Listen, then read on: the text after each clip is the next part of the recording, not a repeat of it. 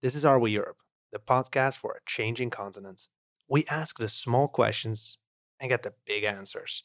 We dive into all things European cultures and identities and bounce all over the continent.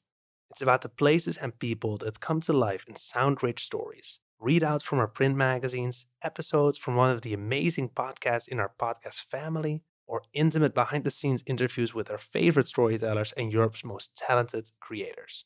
We got it all on this channel. It's Europe, streaming right in your ears. Are we on? Are we Europe? What the truth is and how it should be told. I think there are a lot of borders to be broken. You can build it together. Community, An adrenaline rush. open minds, open borders, openness. Try to make Europe sexy with all senses. Are we? Are we Europe? What up? Are we Europe? Boom. Hey there. Today we're listening to the first episode of the new season from Europorama, a podcast produced with Are We Europe. Sail with us to the open source fictional city of Witness, where we'll discover how cities might look in a post-climate change world. Here is Sailing to Witness.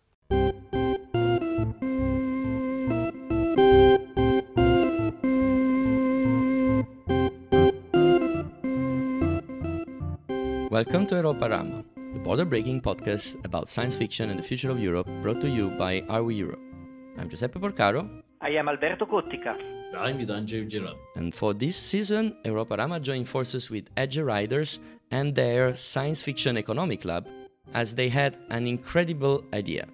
Instead of writing academic papers, they decided to channel out-of-the-box economic thinking around building the fictional world of Witness. In each episode, we will explore a part of this universe as it's being created, and you will learn more about how you can also contribute to its making, as this is an open source world that everyone can use. Today, we will begin our exploration of Witness and its history. Alberto will accompany me as co-host for the whole season. I'm very happy to share this journey with him. But first things first.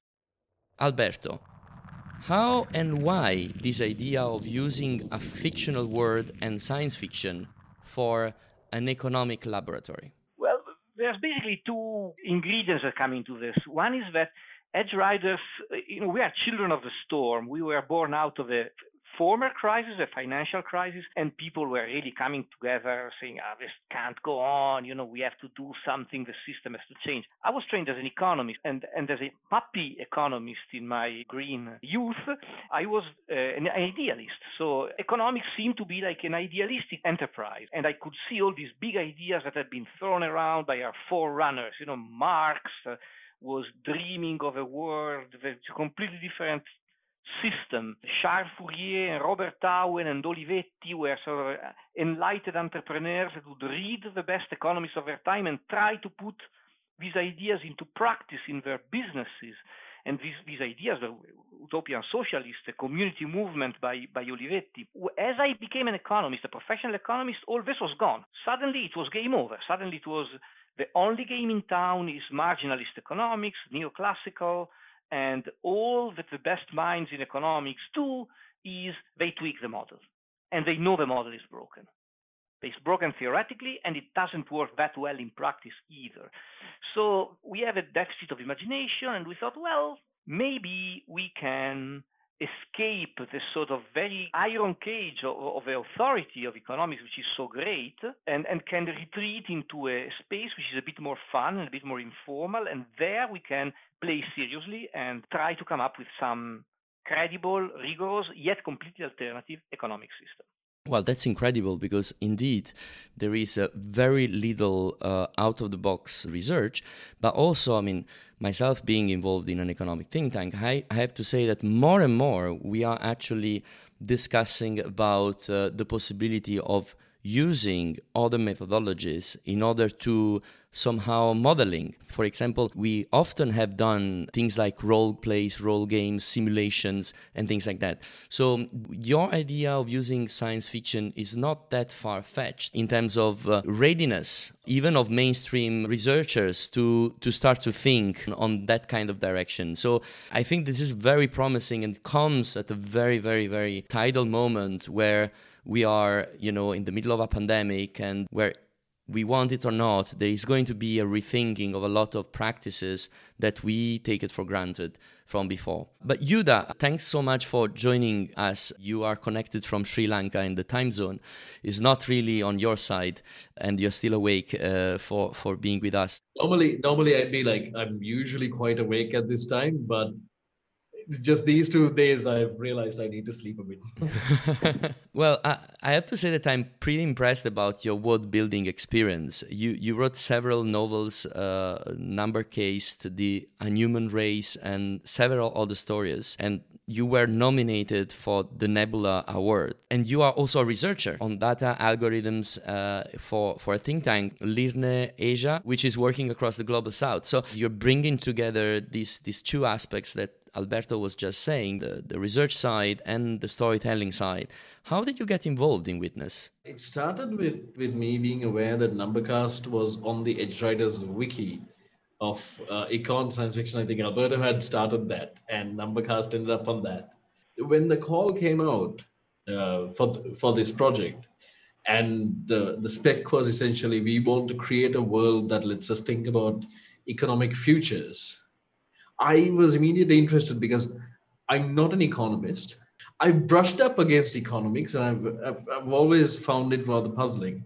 From where I come from, which is programming and which is writing and world building, a lot of my thinking, a lot of my books involve systems of thought and systems of governance and how people function inside these, and sometimes against them. And that's actually quite a lot of what I think about. At the same time, when I sort of try to approach economics, particularly very rational agent work, I've always been puzzled because I've looked at this stuff and gone, hang on, this doesn't explain the fashion industry. This doesn't explain like all the stupid choices that people make, like having children when you're poor, like my family did. Millions of day-to-day little things that I observed living in Sri Lanka, which is sort of, I would say, third world country that just came out of a civil war. A lot of what happens in the context of wars and so on, these things aren't really explained by theory. And then I looked at the math, and the math was, in most cases, what I saw was just basically stolen algebra that was like just not robust. So I started digging into this as best as I could. And reading Kahneman and Tversky, for example, and I developed an interest in this. So when Edgeriders put out the call, I was like, aha, right, okay, this could be a chance to learn about this stuff. I almost missed the deadline because I was thinking about what possible space we could create that let us have a look at economic futures, but not apart.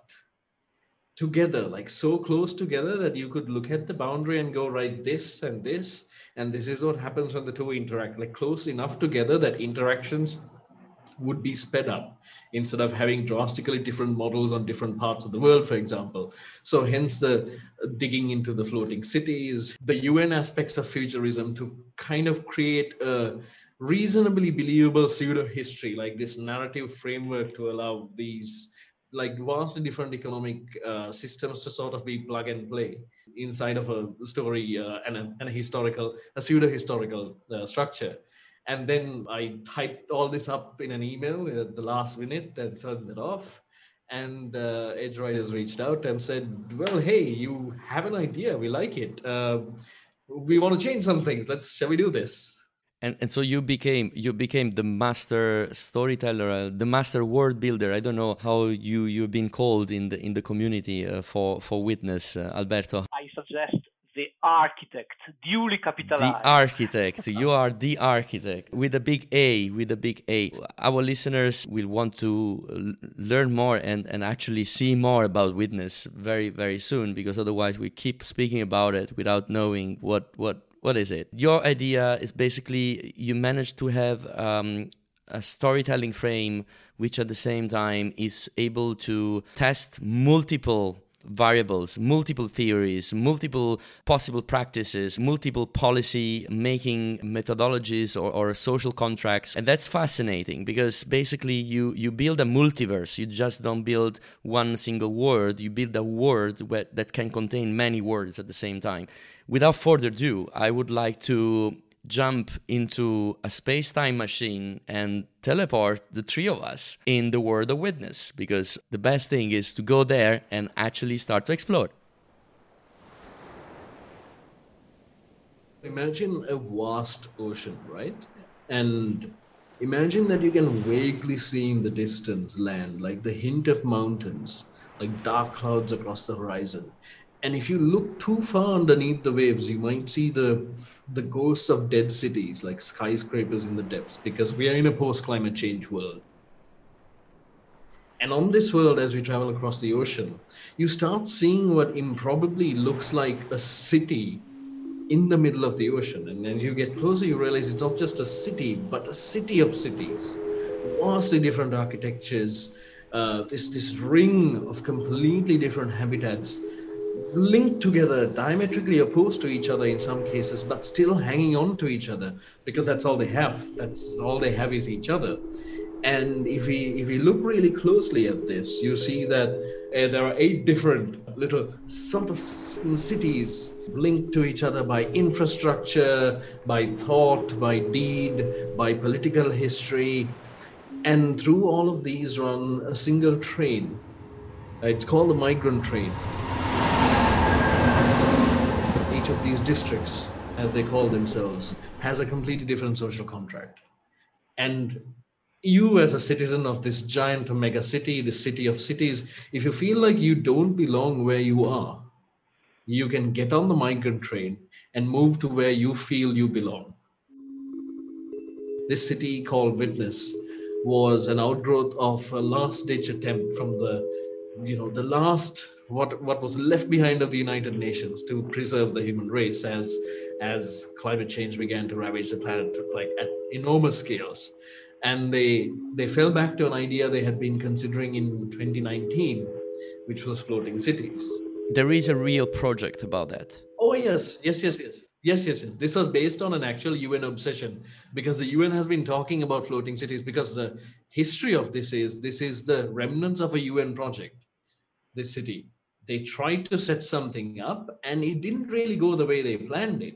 But again, if we're creating something that speaks to the not too distant future, we still have to root it in an obsession that we know the UN had, which is citable and which exists, and it's floating cities. So the first district essentially was this place that was supposed to be run by committee, this titanic survival ark that was supposed to be built slowly as things went along, eventually reconnect to the land masses, put things back together, serve as a communication hub, except things went wrong. Witness did not depart as planned. It had to leave in a bit of a hurry. And in that hurry, it took everyone who was working on it at the time, including lots of migrant labor from all over the world, lots of workers from surrounding towns actually putting the infrastructure for this place together. Pretty much anyone who was nearby and anyone who had to be saved was bundled onto this.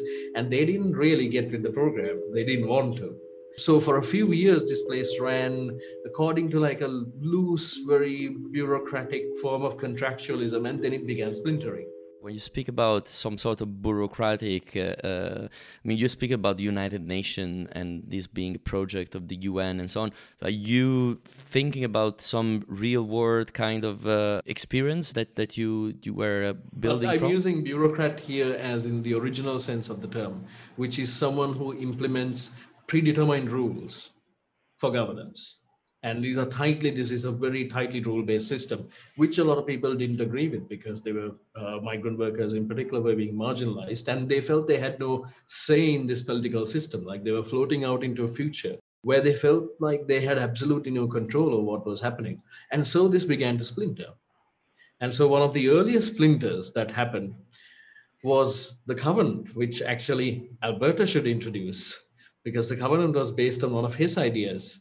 He pointed out that Benedictine economies were capable of conceiving and executing multi-generation projects on scales that modern day markets can barely conceive of, and community and faith and a series of incentives within actually created wonders that last for hundreds, if not thousands of years. That would be precisely the type of thinking that you would need if you wanted to really survive climate change.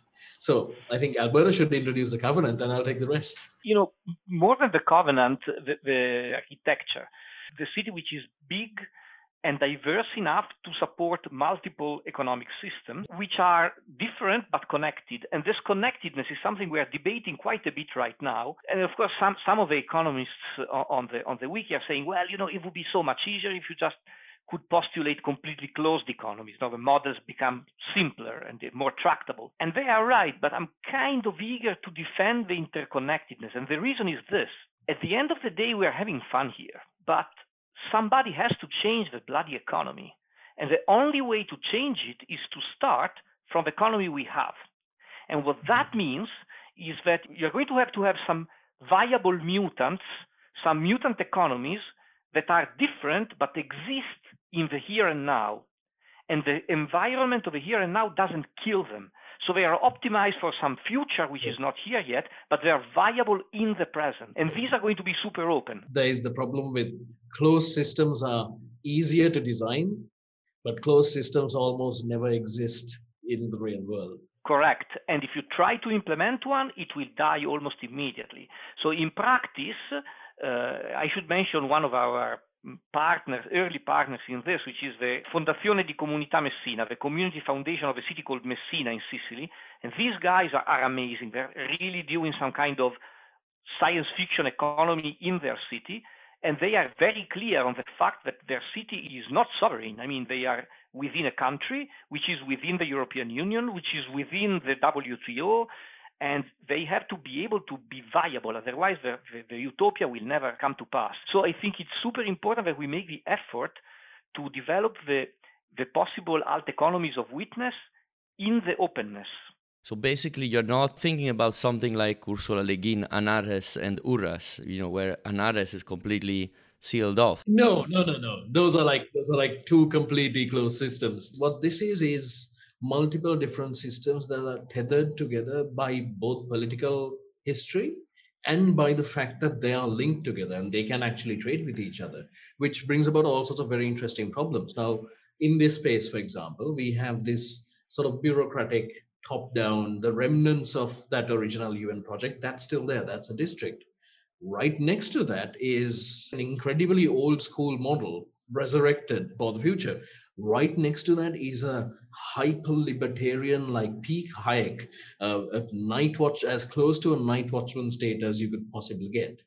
And right next to that are a bunch of anarchists who split off with a punk band and went through all sorts of famine and trying to figure out how electrical grids work and how to make themselves agriculturally self-sustainable before they came to this model of communities. And a lot of that is modeled on Marina Leda in Spain and the difficulties that they went through trying to be agriculturally self-sustainable, and ultimately on Vietnamese cooperative economies.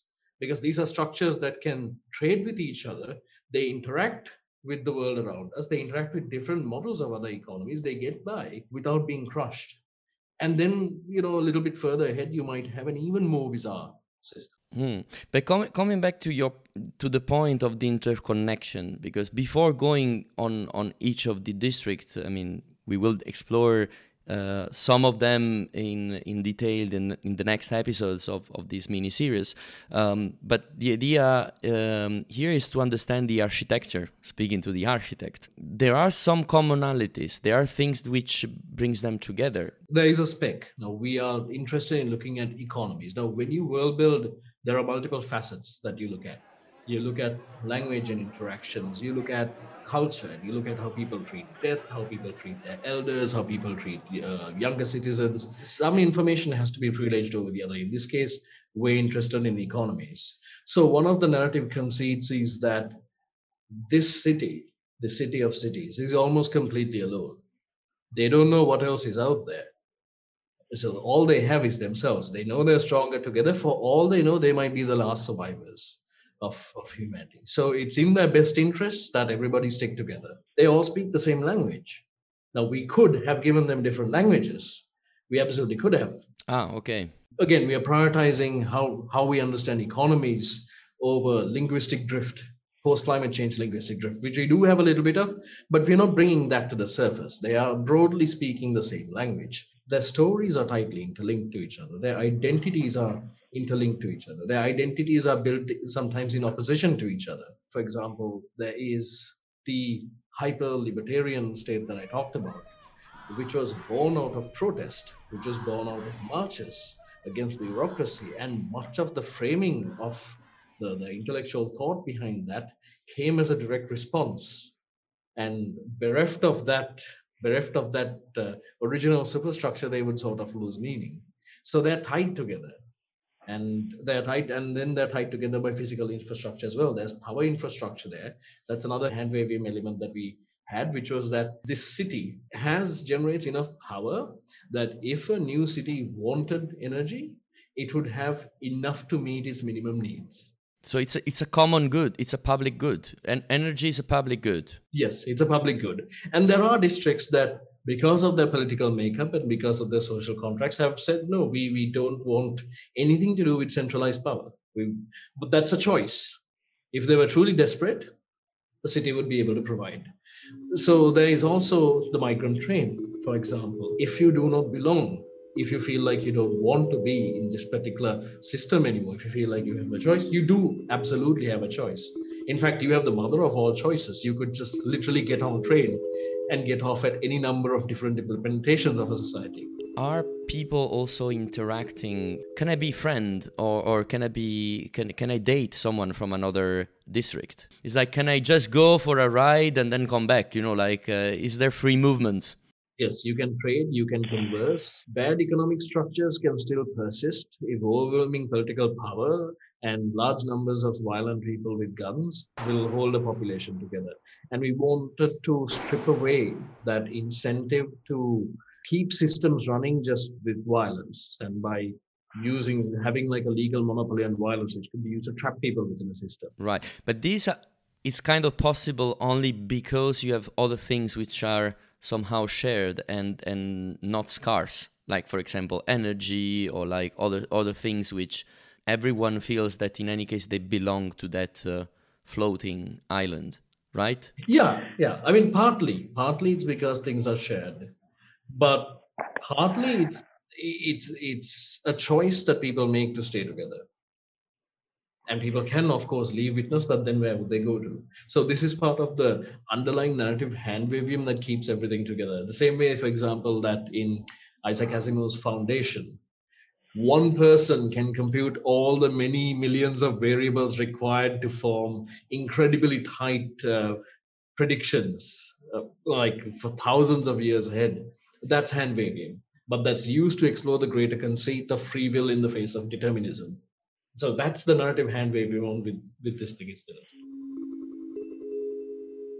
There is another aspect, which is we should not interpret openness and the open economy, in the sense of the open economy, too literally. Because in fact, one thing that we need to explore is a policy trade-off, which is maybe you can have this kind of economy, but then you have to restrict foreign direct investment or stuff like that. In fact, I mean, you guys are both too young for that, but I remember something like Witness when we have the Iron Curtain that was crisscrossing Europe. I remember taking the underground in Berlin, and that would go under East Berlin, and you would have the ghost stations of a metro pre-Iron Curtain, patrolled by the border guards of the German Democratic Republic. You couldn't get off, but I mean, there it was. It was a different economic system.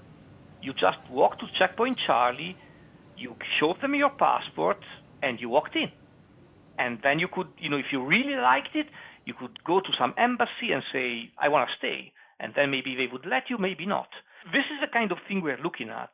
So we have some districts that definitely implement border policies. Borders are a thing. Yes. Trade is policed. Sometimes it's completely allowed, sometimes it isn't. Yes. Migration is a thing. Sometimes it's completely allowed, sometimes it isn't, just like in the real world. We have the Dandelion Republic, where the structure of the social contract requires extraordinary amounts of surveillance and extraordinary amounts of compute, and therefore each person added is another compute requirement, and so there's a tight cap. They don't take beyond a certain level of migrants. I'm getting more and more excited to actually explore this whole universe, district by district, but also like getting a little bit more into some of the stuff that you're saying, because it really looks like a simulation of, even if it's not a real world, is a realistic world. Like it's something that could possibly modeled, and this modeling is not completely far off, because you are taking into consideration all sorts of realities and all sorts of constraints and trying to work the math somehow. And that's, I think, where maybe the role of the researchers, like more from the academic side, could come in this universe, right? Absolutely. There was an early discussion about that when we did our first webinar back in November, to unveil the idea. Witness was not there yet. Yehuda had just come on board. We didn't have a name for it, but we already knew what we wanted to do. And somebody said, an economist called Lydia Zuin, she said, this is all very well and good, and we should imagine freely, but we need to be rigorous and incentive compatible.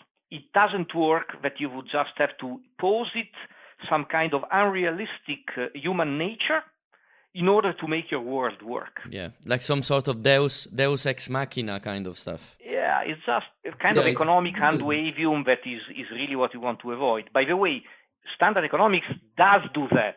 But you wouldn't have the replicator of Star Trek, for example, in this world. No, I don't think. I think it would kind of defeat the point. But you have something kind of similar when it comes to energy, because you say that energy is somehow, it's not a variable of a problem of scarcity in that specific world, right? No, it's a little more nuanced. It's the superstructure can provide you with the minimum you need to make your society run. Mm-hmm. It's not a post-scarcity system as in Star Trek. Right. Because that breaks, because it's easy to flip from grounded, let's explore the outcomes of a system, straight into fantasy, right? So you have to pull back, like, for example, where we have AI, like the state machine. We've repeatedly sort of cut down its scope, and we've tried to tighten it as much as possible to go, right, this system is only in charge of implementing social contracts that people decide, and that it can simulate and it can generate intelligence, but at the end of the day, it's the people in charge. So we really had to narrow it down so that we don't have the equivalent of Gandalf running around and making magically things better. But also the other thing that you want to do with this is like you are creating this universe, but since it's an open source, and going towards the end of this first episode, I would like to stress and dig a little bit more into this aspect, the fact that it's an open source world. You're also open for it to be used by any kind of sorts of creative projects that could sprout out of it. It's like something that could lead to a novel, TV series, or a movie, or even a game, like a video game. How are you approaching these, both the creation process, but as well as the part where you're basically providing a platform that might have several outputs? How do you see that? What we build we call it Witnesspedia, is a sort of Wikipedia of witness that provides a lot of background information over the salient features of the stuff that you might encounter in witness and how these societies work. This is not coincidentally how a lot of the fan fiction world works. So you've got things like the Marvel Wiki, you've got things like Star Trek Wiki, and there you will have entries dedicated to the main characters, but also to SHIELD, institutions and wars or important events and stuff like that. Same here. And so what that is like Tolkien making the appendix of The Lord of the Rings. Is like a frame of reference that you can check against the stories that you invent as you invent it. And so the licensing works like this. The wiki is open source, is Creative Commons attribution. So if you where to set some of your stories in witness, which I very much hope you will at some point, then you can use this material with no strings attached under the terms of a license. You have to quote somewhere that you took the information from the Witness Wiki, but the copyright of your work is yours, and you can do with it whatever you want, sell it, whatever. In fact, you can even print the Witness Wiki and sell it if you want, but that's not a very interesting use. In the commons is really the economics, the sociology, the history, blah, blah.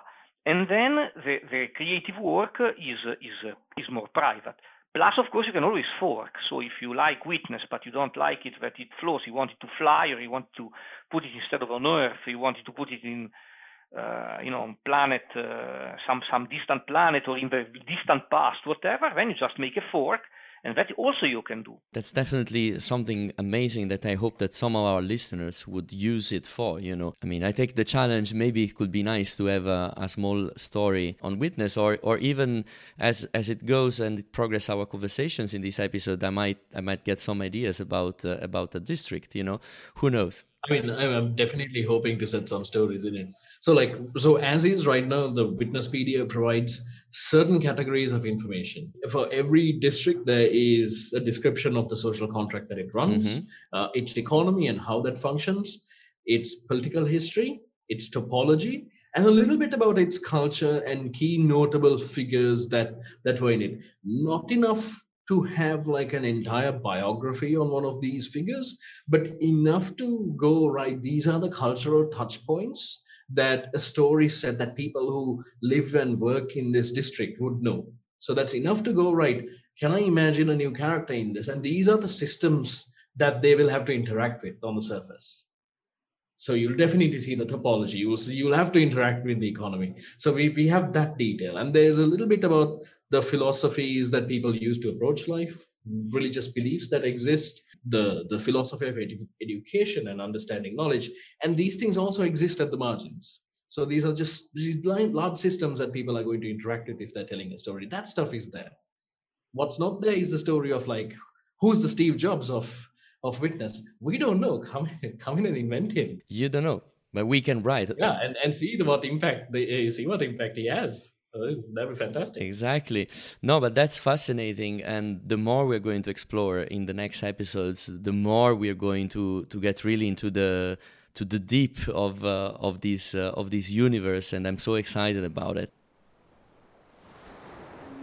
In the next episode, we will travel to Hygge, which is the first district of Witness. And we will discover what happened to what was designed to be this nervous system of Witness after the fracture that set in motion all this chain of events that basically led to the different districts to secede and create this very multiverse city in the middle of an ocean.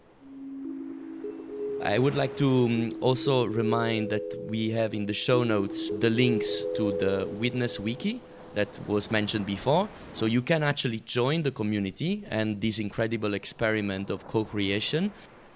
So thank you so much, Yuda, and thank you so much to you, Alberto. I'm happy that we're going to share this journey together, and until next time, bye-bye. Greetings from Witness. I'm hoping to see everyone again, so I don't say goodbye.